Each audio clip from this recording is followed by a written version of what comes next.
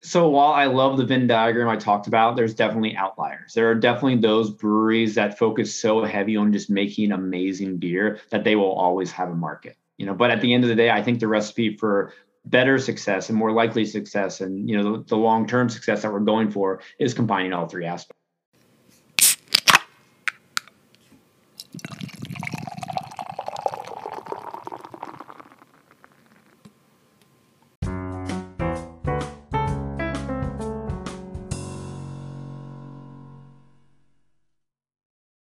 This is Tim Faith of Mark Anthony Brewing, and you're listening to the Beer Mighty Things podcast. Welcome into the Beer Mighty Things podcast. It's what you listen to while you brew. It's what's in your ears as you drink beers. And today we're joined again by Mr. Andrew Coplon of Craft Beer Professionals, as well as Secret Hopper. How are you, my friend? It's always great to see you, Kyle. It's hard to believe it was September when we last saw each other face-to-face in Denver. Look at you doing research. It was September at CBC, and then we saw each other multiple times via the internet here. And always appreciate all you do, dude. You are very busy. You are great at responding to emails. You are very structured. You definitely make me like, shit, man, he's way better at answering emails than I am. So I would say that's a blessing and a curse, the skill of responding to emails very quickly. It can easily get obsessive, and that's not always a good thing. Yeah. So today I had a couple projects to do and I just closed my email, and it's like, you understand how much more you can get done when you just close your email for even 30 minutes, It's so easy to get distracted. I also think that leads us into a little bit of our conversation here about Atomic Habits. It is a fantastic book. I think we both read. It is a fantastic book. I actually listened to the audiobook a few years ago and then went and bought it because it was impactful and it was something that I can go back and refer to. And I know a lot of people throw stuff on their bookshelves and don't go back to them. And this is something that I actually do go back to. And but yeah, Atomic Habits by James Clear. So everybody out there, if you haven't read it, listen to, a couple of the takeaways we'll talk about today. And then, it's definitely worth digging into if you really want to change some things in your life and, not be bogged down by the thread of it or the journey of it or the, the big audacious goal out there. This kind of breaks it down easily. And I'll always kind of talk about, breaking these things down. Even my daughters, they'll say like, that's crazy. I'm like, well, how do we eat an elephant, kids? One bite at a time, baby. So yeah. So you just read it? Or you've read it? I read it about 3 months ago. I knew I had to read it when two people I really respect. You didn't recommend it to me, so I can't include you in this list, unfortunately. But our mutual friend Carrie Shumway of Craft Brewery Financial Training and my friend Jamar Valentine of Bavana, they both said, Andrew, you got to read this book. So when the second one said it, I went and bought it right away, and I flew through it extremely quickly. You didn't care when Carrie said it. It didn't matter. I took that second first. I actually talked to Carrie this morning. It's funny you mentioned that. Cool. What'd you like about it? What'd you learn? What was something that's new? As you mentioned, I respond to emails really, really quickly. Uh-huh. And sometimes I have to just step away, get away from the computer, put my task down and focus on the more important things in the life. In the past couple of years, pandemic and all, and I've got an almost 3-year-old, it's really nice to disconnect, but often I find myself checking my phone, checking my email, always feeling like I need to accomplish a task. So Atomic Habits, I think I first got turned on to James Clear when Carrie signed me up for his email newsletter. I think it's the 3-2-1. Yeah, 3-2-1. You get it every Thursday. It's like 3 quotes, just super easy, digestible, and it's quick. You can read it in just 1 minute. Then you have this great idea of something you can do or some philosophy that you want to impart on your life. So for me, reading Atomic Habits was a lot like the message it gave. It just gave me little applicable things I could apply to my life. And through the pandemic, I used to go to the gym every day, Kyle. I know you're really active in working out. I stopped going to the YMCA and it killed me. I did other kinds of working out, but as I was reading Atomic Habits, it got me in the routine of doing 2 things. One, waking up at almost 6 a.m. every morning. I would slowly roll my clock back a little bit more. I went from 7 to 6:45 to 6:30 to 6:15. And I finally got it to about 6 a.m. So that was part one. And I did it really, really slowly by taking those baby steps. And part 2 was when I got up in the morning, I would read a book while on an elliptical and get that workout in. It got me back in the routine. So not only is it great wisdom, by actually using it almost like a workbook, you actually feel good about yourself when you read it. It's funny. So I've seen people read on the elliptical or the treadmill. You can do that? I've never tried. I can do that. I've always been able to do that. I feel like aren't your eyes bouncing on the screen or no? I could also read as a passenger in a car. So Okay. I bet you can't do that either. No, I don't like it. I get I don't know. Call it a skill or curse once again. It's something that I found myself able to do over the years. Yeah. No, my wife's really good at that. And one of my daughters is good at that. I don't do that. I'm also usually driving. So if I'm driving and reading a book, that's, danger. So your point there, just rolling back the clock a little bit, right? So the basis of the book is really, hey, if you're willing to do like 1% extra every day, by the end of the year, you'll be 37.7% better. So whether that's, just eating this instead of that, like switching to mustard instead of mayo, or, doing this, maybe a 2-minute run, eventually you'll be 38% more than that. It's just the little things, right? A lot of people focus on that big, hey, I got to wake up at 6 a.m., but I'm used to waking up at 7. Like, how am I going to cut an hour off? And instead of thinking about that hour, think about that journey of maybe it's 3 minutes every day, cut 3 minutes off today, cut 3 minutes off. And then the other part of it is make it easy, right? So if you're going to go to the gym, have your clothes laid out, right? So prepping all of these things, I guess it really always just comes back to planning. It does. And I've always been a planner. So that's why I like the philosophy here. And I've also been a really big proponent of checklists. And I feel like the philosophy James Clear talks about and checklists go hand in hand. Because when you break something down to those little baby steps, instead of looking at that massive elephant, you look at its toe, you look at its ankle, and you work your way up. And you're like, oh my gosh, this is going to be a delicious dinner tonight. But it takes time to get through it. But you got to start small. Yeah. Well, and that's even, I think that book may have been the book that showed me how to, break a to-do list into threes. You got a big to-do list of 10. Well, break it into 3 threes or, 2 threes and a 4, right? Break it down and then cross it off for instant gratification and throw it in the freaking garbage. That's such a good feeling. It's a reward. So this book kind of gets into all that stuff. What I did like about it was they have the failure pre-mortem where he says, like, pretend it's 6 months from now and you had this goal. Pretend it's 6 months from now and you actually failed at that goal. Write down why you failed, what happened, what challenges you encountered, how you felt before it even happened. And now you can almost change your brain and understanding what the worst is to come. What's the worst thing that could possibly happen? And you can be like, oh, well, that's nothing. Like, those are all these mental trash things that we put in our head that are easily overcome if you just kind of put in that little bit of work.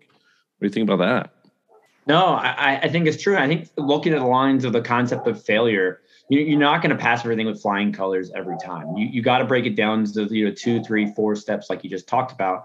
That way it's more digestible. If you don't succeed with it, have those notes that you can review. So next time you try to accomplish that or something similar, you have that personal, backstory you can look to say, what can I do differently now? Or how can I learn from that past experience to achieve different results moving forward? Tim Ferriss also did something that I realized I do, but I don't go back and look at it. But I've always kept every workout I've ever done, I've written down. I have notebooks. Tim Ferriss would say that he would look back at a picture from May of 2007 and hey, I like the way that I looked. And then he could go back and look at what workout he was doing. It's all right, that's a little much. But I've always tracked my workouts. I still write them down every day. And then I have my journal that I keep. So every day I see, did I meditate today? Yes. I did the Spartan workout week 4, day 3 today. You can see it. It's a good way to track. Just seeing those notes of what you've accomplished make you feel better about yourself? Absolutely. Yeah. You feel at the end of the day when you pull out the journal at the end of the night, you're like, man, I did some shit today, even though you might feel like you didn't. Right. And I bet when you buy that second notebook, it's just wow, I've gone through all these pages, hitting all these boxes that I want to do. Yeah. And again, it's all, but when you buy that notebook, it's 200 empty pages. You're like, I'm never going to fill this. But right. One bite a day, eat that elephant. Cool. He talks a lot about the environment that you are in, right? So what goals you have, you want to make them obvious, attractive, and easy and satisfying. The environment that we have is so important. Hey, I want to learn how to play the guitar. Well, why don't you put your guitar in the room you spend the most time in? right? You're sitting in your office there with your books. It's like, hey, I want to read a book. Let's put that book on my desk so I grab it and read 10 pages. It's right next to my chair, right next to my elliptical. They all go hand in hand. I'm making it easy. Do you put your chair on the elliptical? Well, it's one of these, just a leather chair, but I have one of those little under the desk ellipticals that works for me. Real? So Nice. yeah, it's right on the floor. It's great. I have one of the folks in my office has one of those. I've never used that. Does it work? Like, it doesn't make you sweat, but you feel like you're doing something. So it's a step the heart in the right rate up? direction. Just a little bit, not like your typical elliptical at the gym, but I would definitely recommend it if you're taking baby steps to get that physical activity going. Yeah, they always say, like, Steve Jobs always, when he would have an interview or a conversation with somebody, they would go for a walk. So I wonder, because it kind of jogs the brain, right? It makes the brain move because your feet are moving. And I wonder does that kind of help you think more, or does it make your brain crazy? So I try to use the time when I'm on the elliptical to actually read a book. So I'm trying not to think. But my problem is, as I'm reading these books like Atomic Habits, it's always giving you these great ideas you want to impart to someone else and just remember for yourself. And I used to be a really big underliner and a page turner. I dog ear every single page. But I cannot underline things while on an elliptical, Kyle. I can read on the elliptical, but when I bring out the pen and paper and try to take notes, not a successful process there. Poke yourself in the eye. And I did start trying to do the elliptical thing while I was on Zoom calls and whatnot, but people gave me funny looks on that one, and I kind of stopped doing it. Cause I was just kind of like bouncing up and down. Yeah. As you and I were chatting, and it's a little distracting, I'm sure. It was a little distracting. Perfect. Awesome. All right. So in terms of goals also, right, make it obvious, right? If you want to go to the gym daily, set an alarm to remind yourself to go. You want to kind of stack habits. So if I'm going to but you're kind of stacking habits there, right? I'm going to read and kind of work out at the same time, like do them together, attach a habit to another one, but also similar to like, hey, I want to floss more. Well, when you're brushing, then floss, right? You do them together. Don't brush in the morning, 2 hours later, come back and floss. So stack your habits, make it obvious, make it easy. And, I talk a lot about ways the taproom staff can maximize the experience. And I think sometimes when you look at every little thing that you do that goes into making a guest experience really memorable, it can be really overwhelming. It's like, Andrew, you're telling me I have to introduce myself. I have to wave someone when they walk in. I have to go through all their recommendations, encourage them to have a flight, that second beer. It's like, whoa. I can't focus on all those little things at once. So I think a lot of the strategies from Atomic Habits can really be, carried over right to the tap room. And the one, example I always like to give is encouraging beer to go, because it's such an easy thing to get in a routine. Make it obvious for, both the guest and the staff member. For the guest, have it on the menu first off. Make it so it's something they're constantly seeing. Have it behind the bar in a fridge. Make people know that it's aware. And make sure, when the staff member comes to close their tab, they're also seeing it. You want to make it attractive, you want to make it easy, and you want to make it satisfying. And I think it ties really into also the motivation of things. Like, why is so-and-so going to encourage more beer to go behind the bar? Well, as a matter of fact, this month we're giving Kyle's favorite Chick-fil-A gift card to whoever sells the most. So it's going to make it satisfying in that way. It's just little things like that I feel are fun strategies you can take from a book like this and to apply to your daily work life. Yeah. And bringing that back to the stacking, right? It's like, hey, I ordered XYZ red ale or IPA. All right, well, when you drop it off or you hand over that flight, hey, listen, did you know that's in the fridge? If you really like it, you could take it with you. All right. So stack it instead of waving and doing these things, coming back and doing it. Because honestly, you're probably going to be busy. You're going to forget to come back. So if you can kind of, again, get it out of the way early, let them know, stack it together. Make it and it's going to become second nature. It's going to become part of your routine. It's one habit at a time. In terms of making it attractive, right? I always think like, hey, I don't allow myself to have a beer until I work out. And it's like, all right, well, now it's my reward. It tastes better.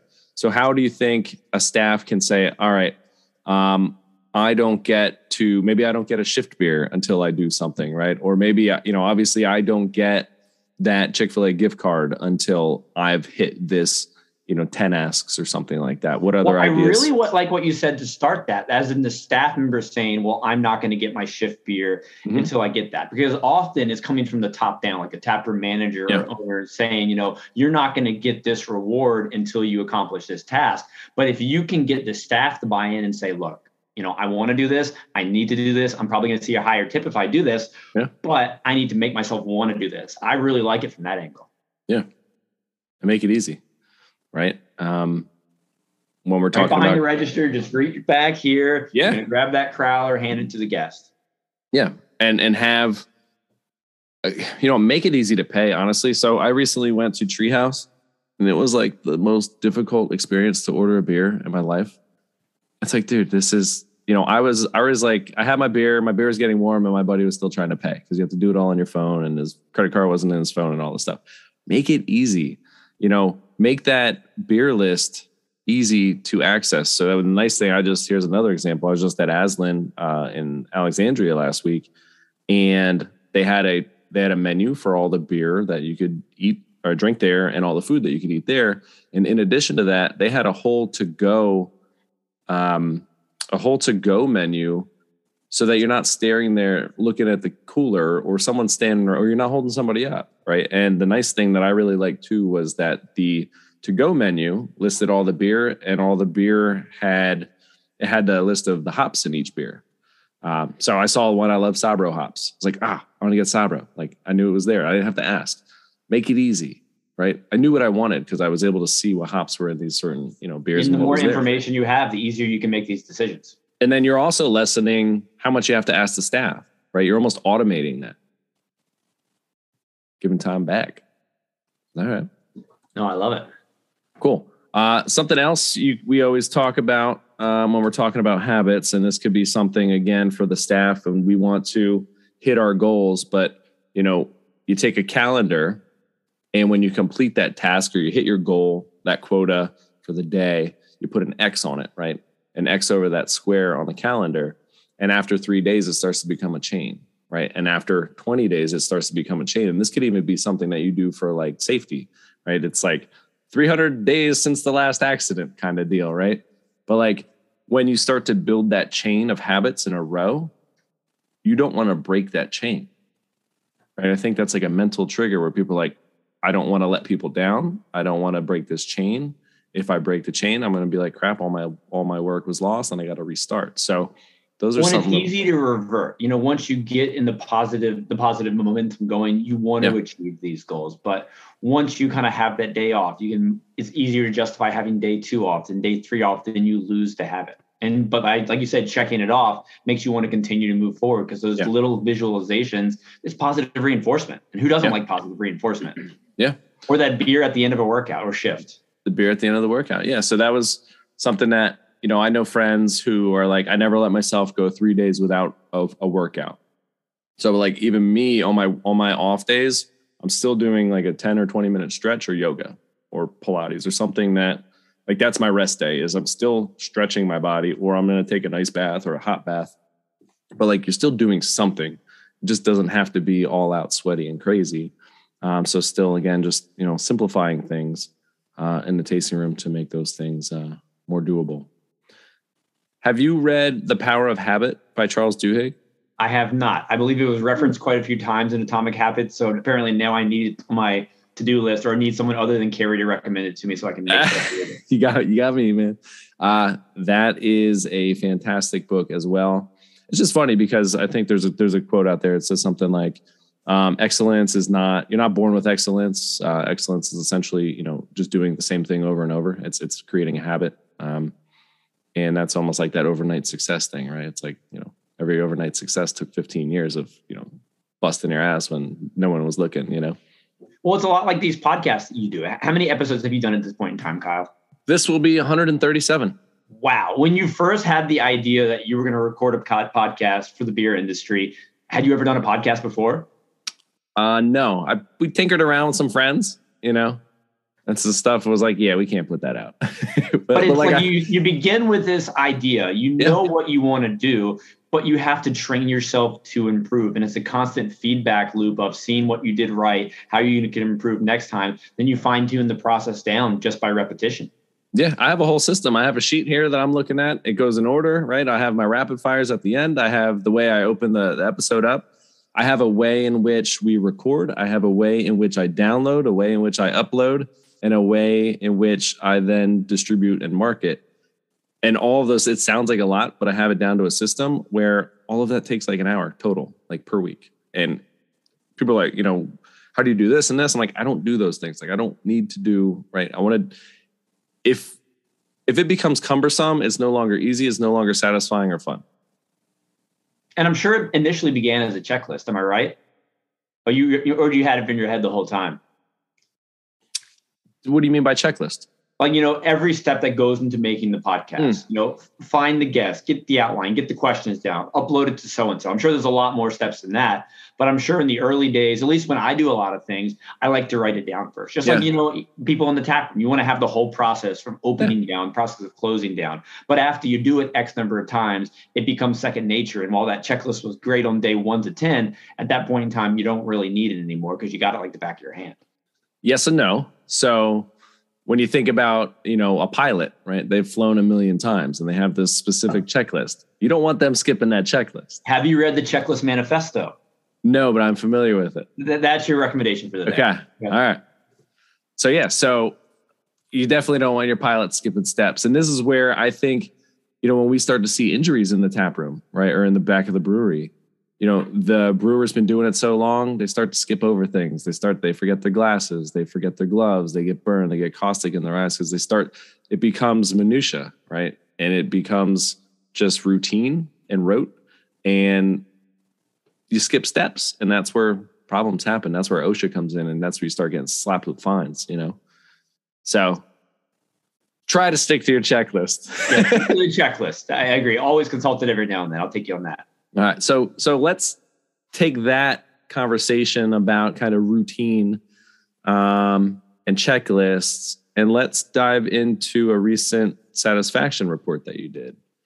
Yeah. So, wearing my craft beer professionals hat, a lot of the conversations that I'm really passionate about and more interested in are the more humanizing topics in the craft beer industry. I've always been focused on the business side of things, but I love diving into mental health. I love diving into topics, simply regarding happiness. What makes somebody happy? And, for this study we did it in partnership with Craft Beer Advisory Services. They did a really great 2021.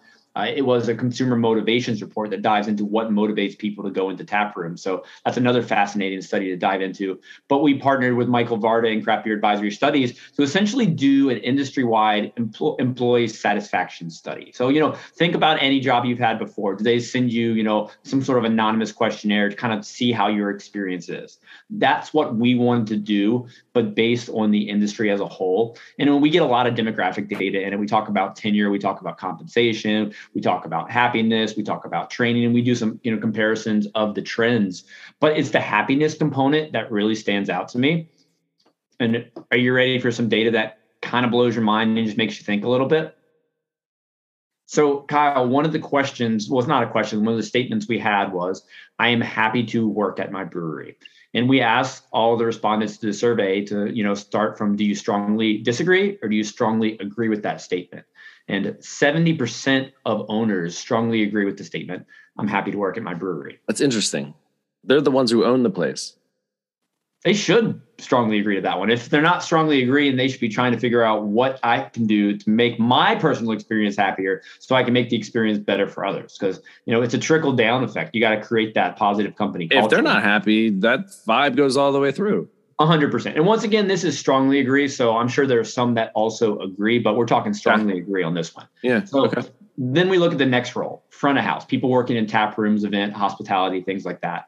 People in those roles, 65% of them strongly agree with the statement, I'm happy to work at my brewery. Okay.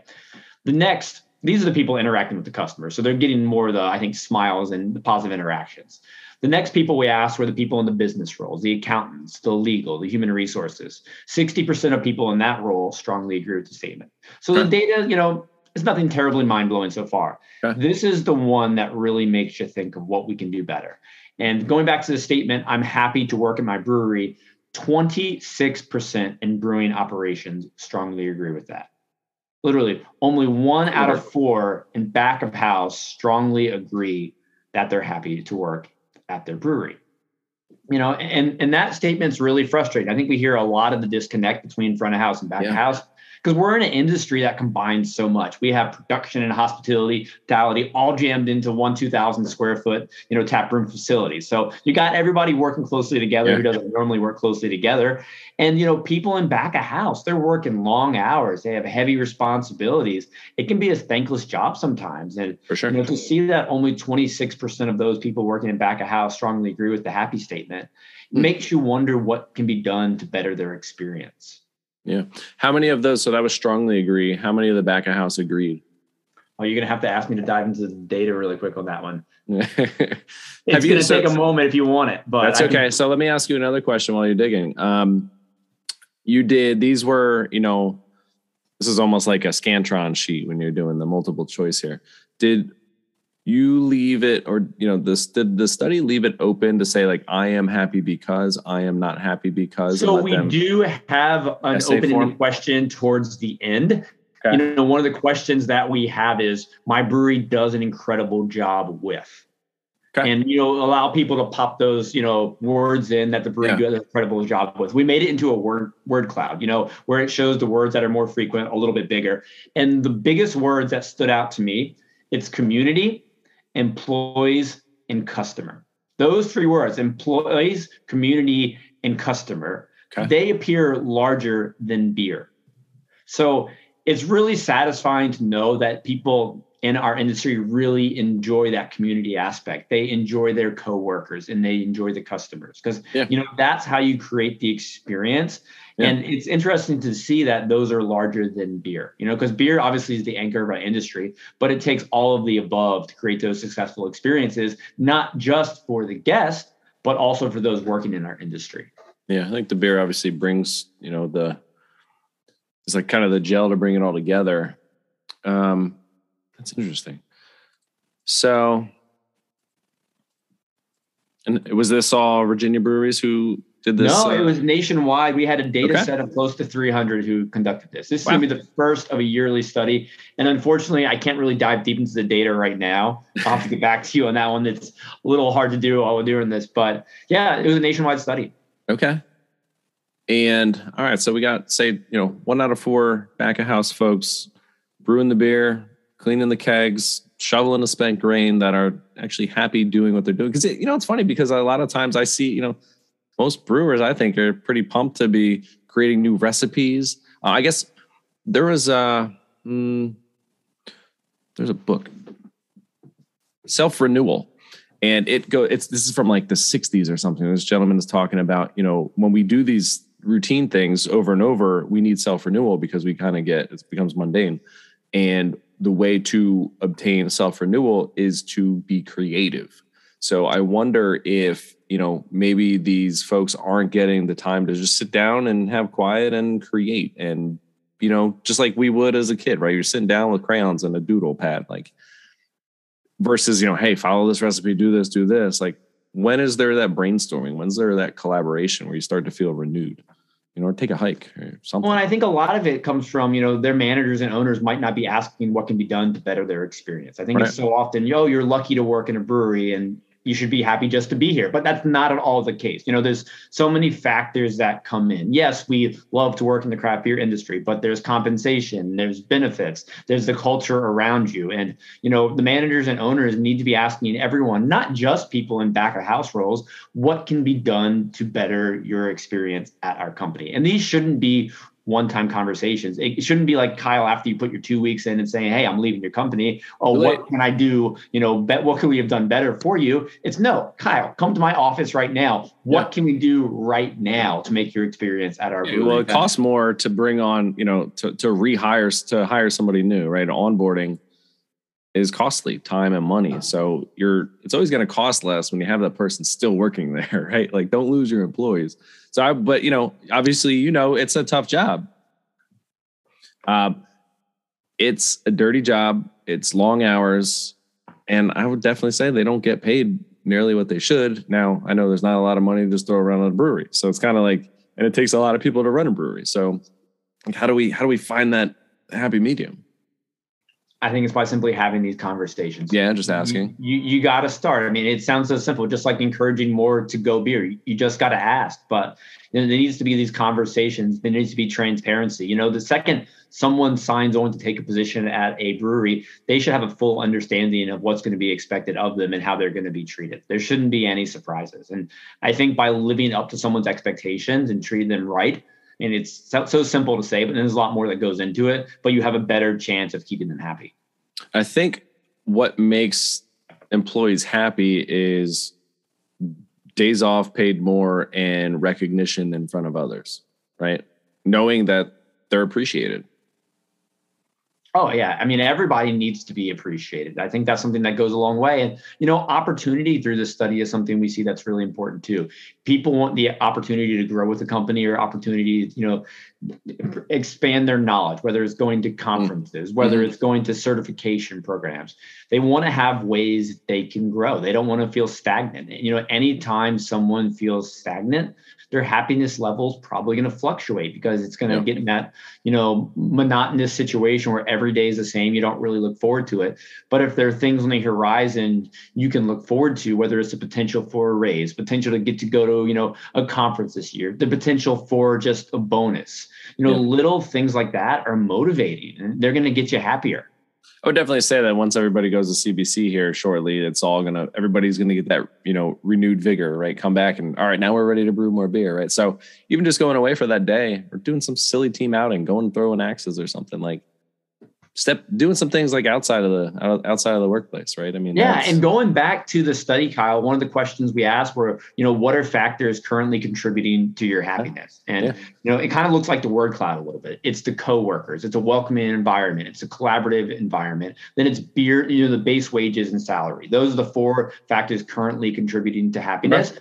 But then when we ask factors contributing to future happiness, number 1 at the list is a pay raise. Number 2 is growth opportunities. Number 3 is benefits. So while you might have this culture that you love right now, and it definitely makes you happy, at the end of the day, things that are going to make you happier long run, money talks sometimes, opportunity talks, and you want to see these benefits. So it needs to be, a mix of all of the above to kind of hit that beautiful spot where people want to stick around and grow with you. Yeah, I would assume, hey, you're a professional brewer. You want to be paid like a professional, right? You see people buying homes and cars and stuff, and you also want to grow your family, right? You got to pay the bills. And that benefits. I know a lot of breweries don't offer benefits. Benefits are expensive, but I always think that, even just say like an HVAC contractor, right? A lot of those employees jump around. They go to the place with better pay and the benefits, that stability, right? And the opportunity for growth. So, okay, that's interesting. And we're in such an interesting place in the world right now. Companies like Target are starting at $15 everywhere. In some markets, high as $24 an hour. We saw in our study that there are some places where brewers' average wage in certain states is below the livable wage in that state. So why is a brewery person going to work in these conditions when they can go work at Target, scan items at checkout and get paid $24 an hour? People say labor of love sometimes, but the labor of love, it actually has to pay the bills.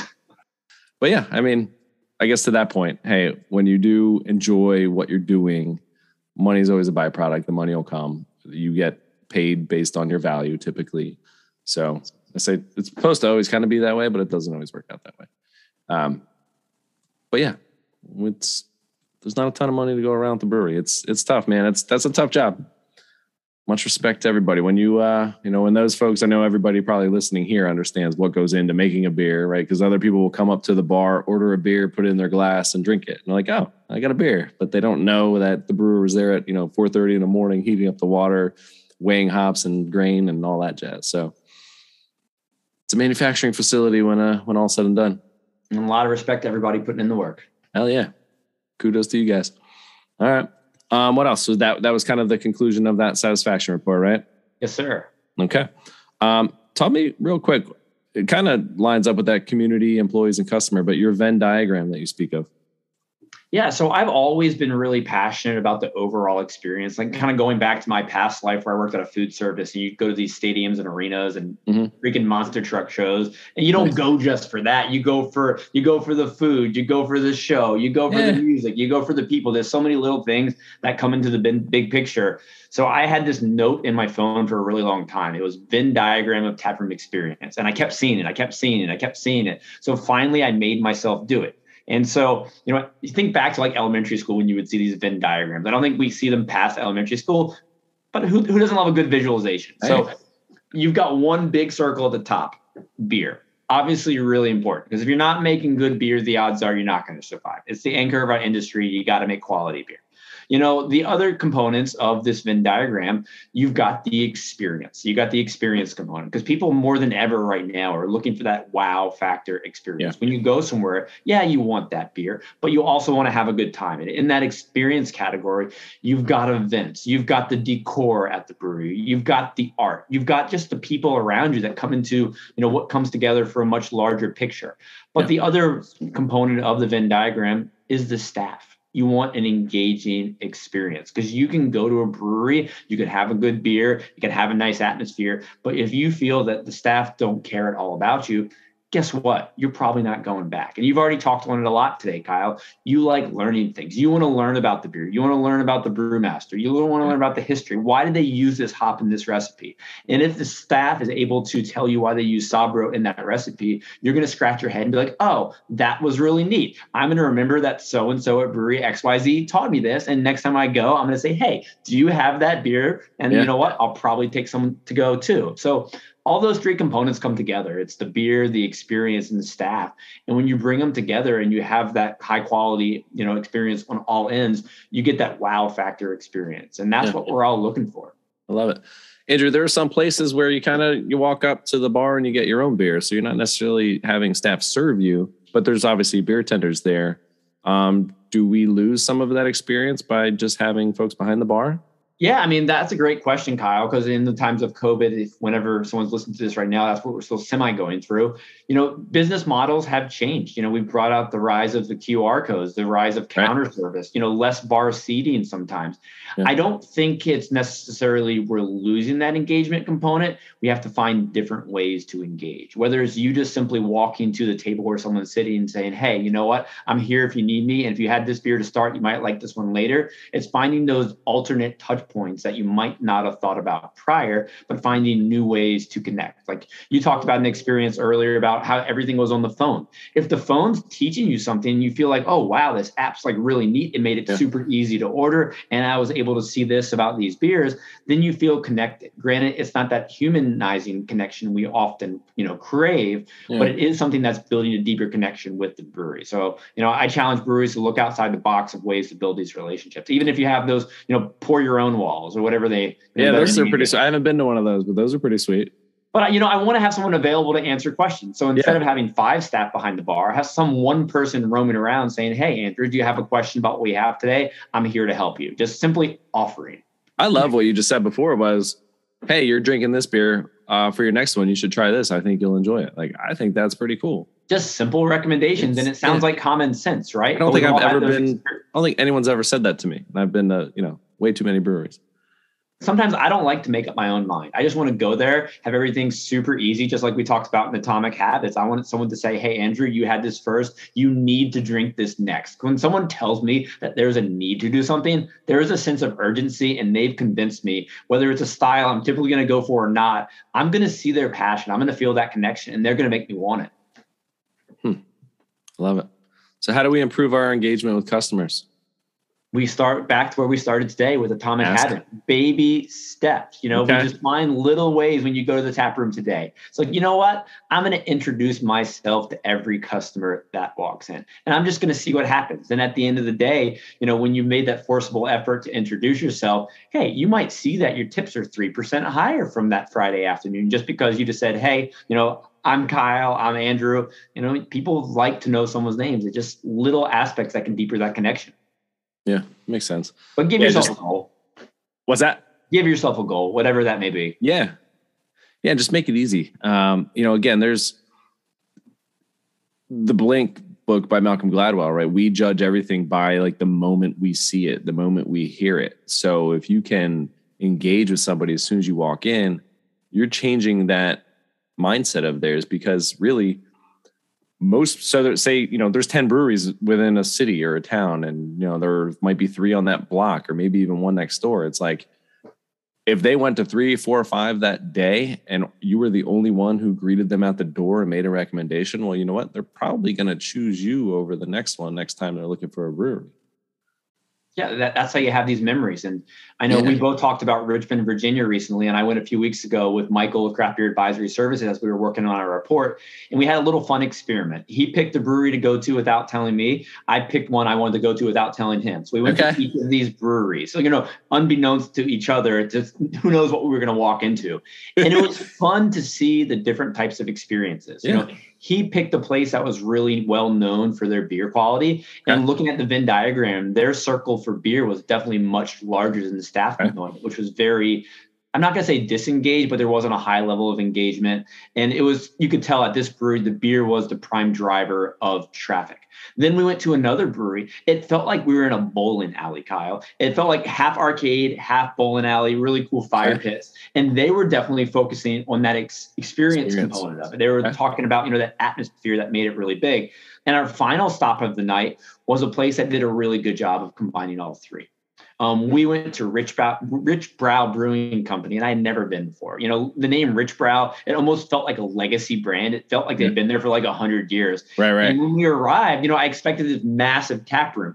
It was intimate. We were greeted right away. They asked if we'd ever been here before. The person behind the bar, his name was Alex. He gave us his name willingly without us asking. Okay. And he made it his goal to kind of maximize that experience. And, the component there with the staff was great. Then we sat on this neat little nook that had neon lights overlooking the brew house. We had the experience component, and the beer was beautiful. And I don't know how you kind of got me talking about this, but it got me really excited. Because this is the experience, when you go to all these breweries, you did talk about all the breweries that you would visit to. Which one are you going to go back to? Am I going to go to the place with the great beer? Am I going to go to the place with the arcade? No, I'm going to go to the place where they're going to remember my name. And because they have great beer and all of the above. And next time I'm in Richmond, that's where I'm going to go. And the beer was fantastic. And you never would have went there probably unless you were introduced to it. Well, we went actually out of convenience. It was the closest brewery to our Airbnb. So it wasn't a planned stop. It was one that just made sense. And we were so glad we went. It's like so you got the luck factor in there too then. Needle and haystack. Well, that's kind of the beauty of having so many options, right? That's kind of my thing, is like there are so many breweries for people to visit. Where that's when your beer has to be good and the experience has to be good and the people have to be good, or else they're going to go down the street and find someone else who is going to do it better than you, or, do it when you're not doing it at all. Do you think that beers who, that very first brewery you mentioned there, their beer was killer, but their staff was unengaged? Do you find that maybe sometimes the staff can just be like, well, people are going to come here anyway because we have great beer and we don't really care? So while I love the Venn diagram I talked about, there's definitely outliers. There are definitely those breweries that focus so heavy on just making amazing beer that they will always have a market, but at the end of the day, I think the recipe for better success and more likely success and, the long-term success that we're going for is combining all 3 aspects. But yeah, certainly there's still breweries that can survive with that. Yeah, and I think they probably do a good job with their packaged beer to go. Like, hey, I'm going to buy a case. I'm not even going to hang out at this place, but I'm going to take that beer to go and drink it at home. 100%.